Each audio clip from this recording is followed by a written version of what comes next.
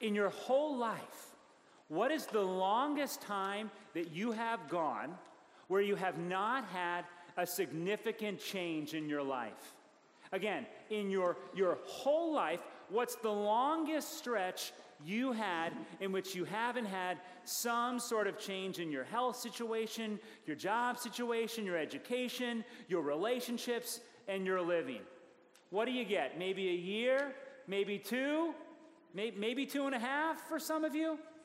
Again, it seems like life is always bringing forth transitions, things that require us to recalibrate our attitudes, our actions, our behaviors, our expectations, our priorities. And the reality is that when these recalibrations come, they often interrupt our sense of peace that we have on the inside. This whole Advent, we're going to be thinking about peace, and we're going to start with peace on the inside, the peace we have in our hearts, or frankly, the lack thereof, and how Jesus might finally be a piece of that. And so to get at that, I want to ponder with you and look at this story of Zechariah, how Luke opens up his gospel. And what we're going to learn in this is many things. First and foremost is that recalibration is hard even for faithful people. Again, it's one thing when you're kind of riding a bike and, like the hill gets steeper, so you switch your gear, or it's going downhill, you switch your gear. It's not that easy to recalibrate in life. And so the angel appears to Zechariah. And at this point, Zechariah is in the temple.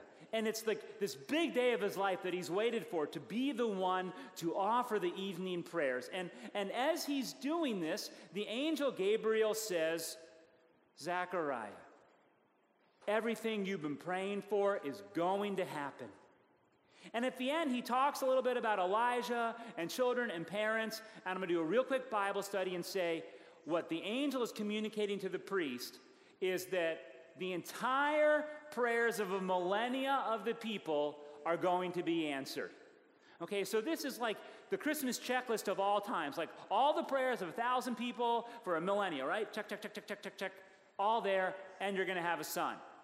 And the response of Zechariah to this great and wonderful news is, I'm too old. That's too much. That's too much.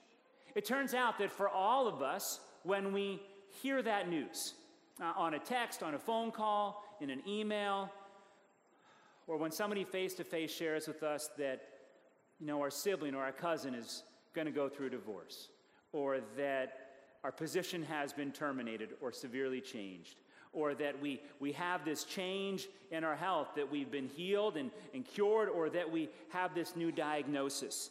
It just kind of hits us. It just hits us hard. And even if we're a faithful person, even if we're a lover of God, when we hear that news, hear that diagnosis, it just kind of knocks us off our feet. I had a mentor, and 3 times in life, his number one client ended up moving away from his business. And each time he knew he had to rebuild his business, and his response was the same. He'd always go to his basement for about 2 or 3 days and just kind of suck his thumb, and then he'd come back a little bit more ready for life. Again, recalibration is not easy, even for faithful people. Well, the angel doesn't simply leave Zechariah as he is. The angel's response to Zechariah's protesting is, okay, you're done talking now, and you're going to be silent now for a long time. Which in some ways is probably a gift to his wife, right? A gift to Elizabeth. But it's really a gift to Zechariah. And I don't think that this silence is simply a slap on the wrist or a sort of a punitive matter. I really think this is something that the angel is doing to bring about healing and restoration in Zechariah. Because Zechariah needs to stop talking and needs to start listening and needs to start pondering what's going on.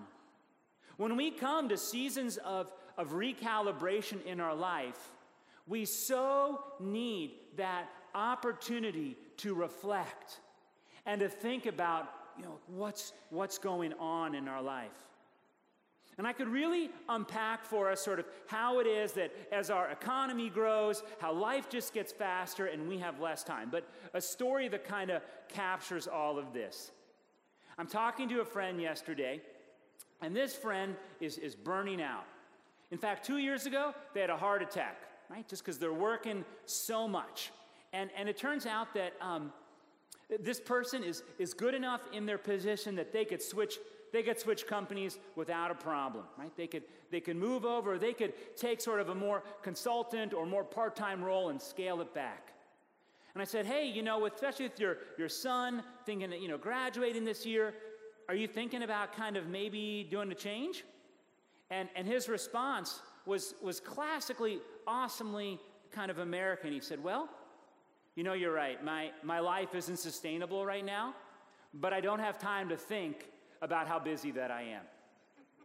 Literally, the job is killing him. He had a heart attack 2 years ago, and he doesn't have time to think about how busy he is. And we get in this pattern where as life moves faster, we stop thinking and we keep reacting and keep doing instead of, again, pondering. So I think there's a way in which I'm not commanding you till silence till after Christmas, nor is the angel. But I want to offer an invitation to some silence in the next couple of weeks. One of the things that our church does, and many others, is we offer and we encourage the use of an Advent wreath. It's simple, just some greens and some candles. But there is kind of something magical about a candle. Like when you light a candle, people of all ages, you just kind of focus. Oh, what's that? And there's all sorts of ways. Just like there's no wrong way to eat a Reese's peanut butter cup, there's no wrong way to do Advent devotions. You can sing a song, you can pray a prayer, you can dance around the room, you can do all sorts of things. But I really would invite you to at least take a moment and to take a breath, and in the words of Psalm, to be still and know that I am the Lord. Okay. Well, this all sounds good. We all know we need a little bit of a pause, but kind of what actually might prevent us from really taking a pause? It turns out that for most of us, although we complain about how busy we are, we're actually the ones that filled our calendar with all these things, right? I mean, who schedules our calendar? Typically, we do at some level. And so we're making these choices, and often we're choosing not to take a break. And I wonder why that is. And I think part of it is that if we actually slow down and process and ponder what's going on, that means we actually have to listen to what's inside, and what's inside is often not at peace. Again, if we have to slow down and think about what's going on in our hearts, that means having to deal with the fact that there is a lot of agitation. There is frustration with our friends or in our family. There is hurt. There are expectations that weren't met. There is grief that we haven't dare not touch. And so we don't want to go there. Sometimes I think when we say we're busy, what we're really saying is I don't want to slow down and deal with what's on the inside of me. But the angel nonetheless forces Zechariah to slow down. And so what am I suggesting then? That in this season of merry and bright that you sit there every day and contemplate dark and dank thoughts? No, I am not asking you to sort of reflect on your lack of goodness or all the pain in your life. In fact, when Zechariah says, hey, look, I'm old and so is my wife, he's beginning that sort of negative self-narrative that we do in life, right? And whenever we meet these recalibration challenges, one of our first reactions is always what we lack, right? I'm too old to go through that rehab. I don't have enough money to start my business over. I don't have enough friends to remake friends. I don't have enough confidence in myself to kind of put myself out there. Again, we begin these negative self-narratives. And it's once Zechariah begins that negative self-narrative that the angel says, stop. Just stop in your tracks. When the angel first spoke to Zechariah, what he said was, do not be afraid. And then he said Zechariah's name. But Zechariah's name is a Hebrew word. And it means in Hebrew, the Lord remembers. He says, don't be afraid. The Lord remembers. And the Lord has answered your prayer. And this is a season in these next couple weeks, it's a season of hope amid the inevitable recalibrations of life. And it's a season to reflect on not our own limitations, but on God's goodness. And as we light candles, one more each week, we're reflecting on the fact that there's a light that's coming into this world that the darkness does not overcome. And that the one who is coming is Jesus, and God chose to love this world in spite of our violent tendencies. And God chooses to love you in spite of the hardness of your and my hearts. God chooses in the cross and in the empty tomb and reveals that God's love and God's mercy are greater than our shortcomings. And so we're invited to take time and still our hearts and to listen and to dwell in God's mercy and the stories of God's grace and God's activity. So then and only then we can start to figure out what new expectations and attitudes and behaviors and priorities must I have? Where is God calling me forward in this season of change? And so again, what once was a disruptive recalibration that robs us of our peace becomes a time to dwell in God's goodness and where God is calling us forth. Well, I make it sound so simple, right? Well, all you got to do is light a candle a few times in December and you're going to have all the inner peace you need. We know it doesn't work that way, right? It's more elusive than that. Well, for Zechariah, it took over 9 months. Again, for Zechariah, coming to terms with what was going on in his life was as long as it takes a woman to produce a human child. Again, recalibrating is a long, hard work in our lives. It takes a while for God to work on us and to really wrestle or not.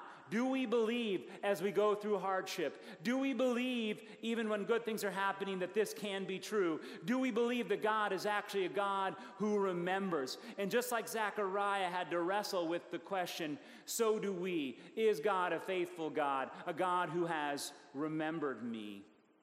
And slowly but surely, God works on our heart through the Word, and we get to another point.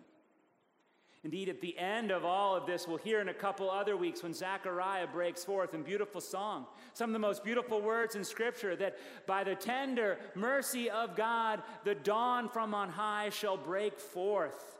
Zechariah will go from a point of denial to a point of praise and acceptance. So I don't know what recalibration you're going through. I don't know what diagnosis is affecting your family. I don't know what breakups, I don't know what new schools, I don't know what new jobs, I don't know what new positions. I don't know any of that, what's going on in each one of your lives. I may have a clue, but again, the inside of your heart, that's yours and God's. But I do know that God is faithful and that God remembers and that God is speaking to you. And sometimes I wonder if God turns down the volume on God's voice so that we actually have to turn our volume down and really begin to listen. Listen to that word of mercy and grace, that word of the cross and the empty tomb that tells us that no matter what we go through, even no matter how we stumble, that God is a faithful God. Amen.